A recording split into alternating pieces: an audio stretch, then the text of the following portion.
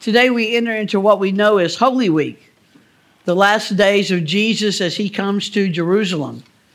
As we celebrated, Jesus entered the city as a Messiah, but not as many would have expected. Instead, his arrival is in keeping with Zechariah's writings regarding humility, gentleness, a donkey, and a colt. This was not the triumphant entry of a king, of lordship. There was no great steed, no command of a great army, no sword representing the use of violence if necessary. And yet the powers that be still found the incident unsettling.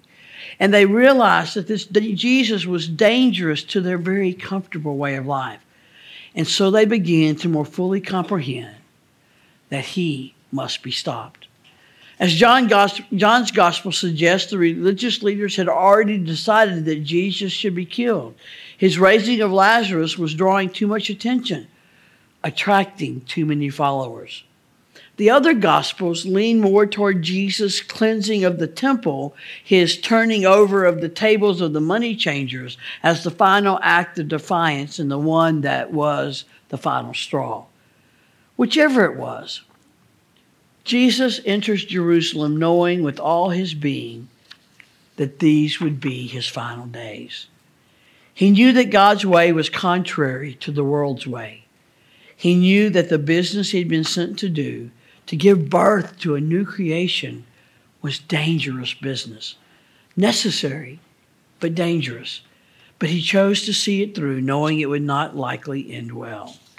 And so he enters his final destination, not head and shoulders above others, not as a mighty warrior, but as one amongst them, one who represented gentleness, humility, peaceableness, mercy, and self-giving acts of servanthood.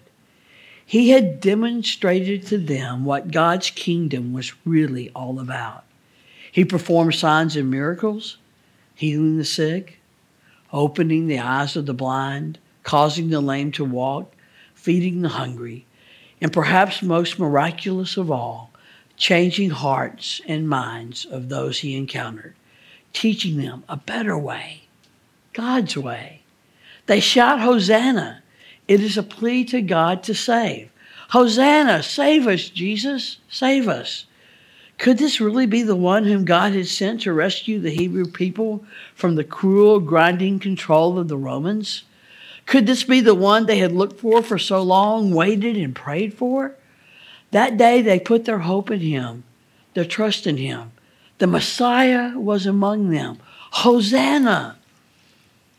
Now, I have to admit there have been times in my life when I put my hope in a person, thinking that this was the one who would change a situation, make it better.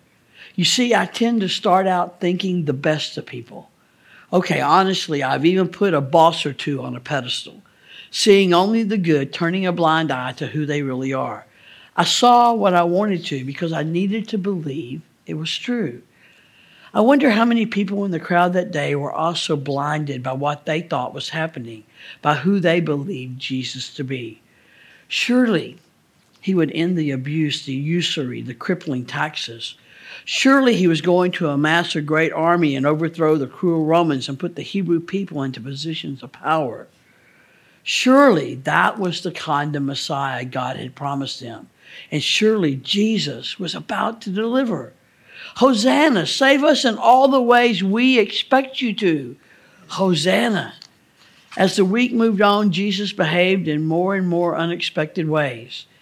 He wasn't recruiting soldiers. He wasn't rallying troops.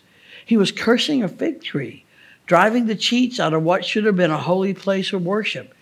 He was teaching things that riled the authorities. He was warning others more and more often that he was about to be put to death. And when they encouraged him to back off to get out of town, he refused. So by Thursday, when he gathered to eat the Passover meal with his disciples, he continued to speak of the finality of the next days. He kept changing the liturgy that was part of the tradition. Instead, he was calling the bread his body, the wine his blood, which would be poured out for the benefit of others. How can this guy possibly be the one who was sent to save us? Hosanna? Maybe not. In a moment, we are going to join in a commemorative version of that meal, a sacrament that reminds us that indeed Jesus was the one through whom God worked to bring us wholeness and salvation. We know that now. As we speak the words of our liturgy, try to think about how strange Jesus' words must have been to those first ones hearing them. Think of the emotions they must have been feeling, hoping beyond hope, but doubting that this really was the Messiah at their table. Please join with me in the prayer of confession. We confess that we are not so different from those who welcomed Christ into Jerusalem on Palm Sunday, yet later shouted, "Crucify him," or remained silent in the face of injustice. We have betrayed you too, Lord Jesus, by our sins, both secret and known. Yet you died for people like us, and you rose on the third day that we might be redeemed. For the sake of Jesus Christ, do not hold our sins against us.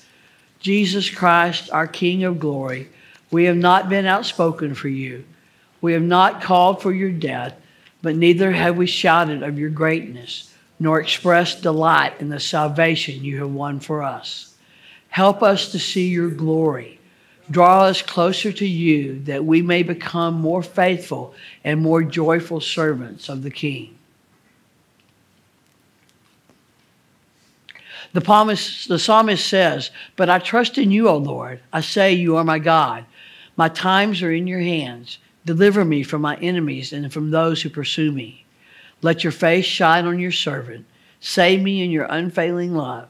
In Christ, God hears. God answers. God sets us free. In Christ, we are forgiven. Thanks be to God."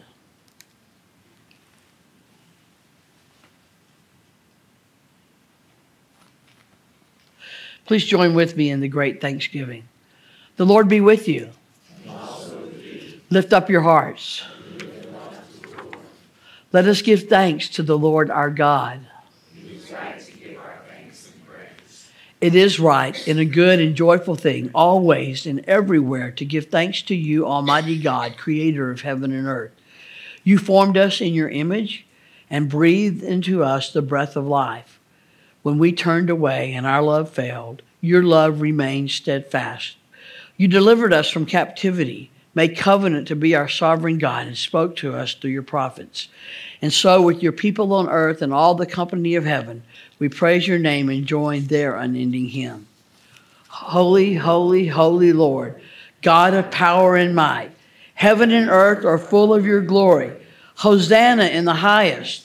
Blessed is the one who comes in the name of the Lord. Hosanna in the highest. Holy are you, and blessed is your Son, Jesus Christ, who emptied himself into human form to guide us back to you. Through his teachings and his actions, he demonstrated that the time had come when you would save your people. When he processed into Jerusalem on a colt, the people gathered and cried, "Hosanna, save us," because he lived your salvific love in our midst. And as the enthusiasm of Hosanna began to dim in the shadow of plots to crucify him, he did not waver in the love and grace he extended to all. In one of his final gracious and loving acts on the night in which Jesus gave himself up for us, he took bread, gave thanks to you, broke the bread, gave it to his disciples, and said, "Take, eat, this is my body which is given for you. Do this in remembrance of me." When the supper was over, he took the cup, gave thanks to you, gave it to his disciples, and said, "Drink from this, all of you. This is my blood of the new covenant, poured out for you and for many for the forgiveness of sin. Do this as often as you drink it in remembrance of me." And so in remembrance of these, your mighty acts in Jesus Christ, we offer ourselves in praise and thanksgiving as a holy and living sacrifice in union with Christ's offering for us as we proclaim the mystery of faith. Christ has died. Christ is risen. Christ will come again. Pour out your Holy Spirit on us gathered here and on these gifts of bread and wine. Make them be for us the body and blood of Christ, the rejected stone who is the cornerstone of our salvation, that we may be for the world the body of Christ redeemed by his blood. By your Spirit, make us one with Christ, one with each other, and one in ministry to all the world until Christ comes in final victory and we feast at his heavenly banquet. Through your Son, Jesus Christ, with the Holy Spirit in your holy church, all honor and glory is yours, Almighty God, now and forever. Amen. You recall that during that meal, Jesus let it be known that Judas had entered into a plot with the authorities to arrest and punish Jesus. And the heartache begins. We can only imagine the heartache Jesus experiences knowing that one of those closest to him is willing to sell him out for a few gold coins. We can only imagine the heartache of those disciples who had given 3 years of their lives following this man, those who had left businesses and families and the comfort of home because they believed in him. And now it seems maybe he's not the Messiah. How can a dead man save anyone? All the others who had invested in him and his ministry must be heartbroken as well. He has no power over the Romans, and he doesn't seem to intend to ever exercise any. How can he be Savior when he's public enemy number one? The crowds lining the road shout, Hosanna, must be despairing as well. Their hero has been knocked off his pedestal. Seems he's nothing more than a common criminal. It's not surprising their hosannas have turned to crucify him. They feel despondent, disappointed, hopeless. Actually, they decide they prefer a common criminal to this disappointing Jesus of Nazareth. Give us Barabbas, they shout. Hear the story again. Matthew 27. Now Jesus stood before the governor, and the governor asked him, Are you the king of the Jews? Jesus said, You say so. But when he was accused by the chief priests and elders, he did not answer. Then Pilate said to him, Do you not hear how many accusations they make against you? But he gave him no answer, not even to a single charge, so that the governor was greatly amazed. Now at the festival, the governor was accustomed to release a prisoner for the crowd, anyone whom they wanted. At that time, they had a notorious prisoner called Jesus Barabbas. So after they had gathered, Pilate said to them, Whom do you want me to release for you, Jesus Barabbas or Jesus who is called the Messiah? For he realized that it was only out of jealousy that they had handed him over. While he was sitting on the judgment seat, his wife sent word to him, Have nothing to do with that innocent man, for today I have suffered a great deal because of a dream about him. Now the chief priests and the elders persuaded the crowds to ask for Barabbas and to have Jesus killed.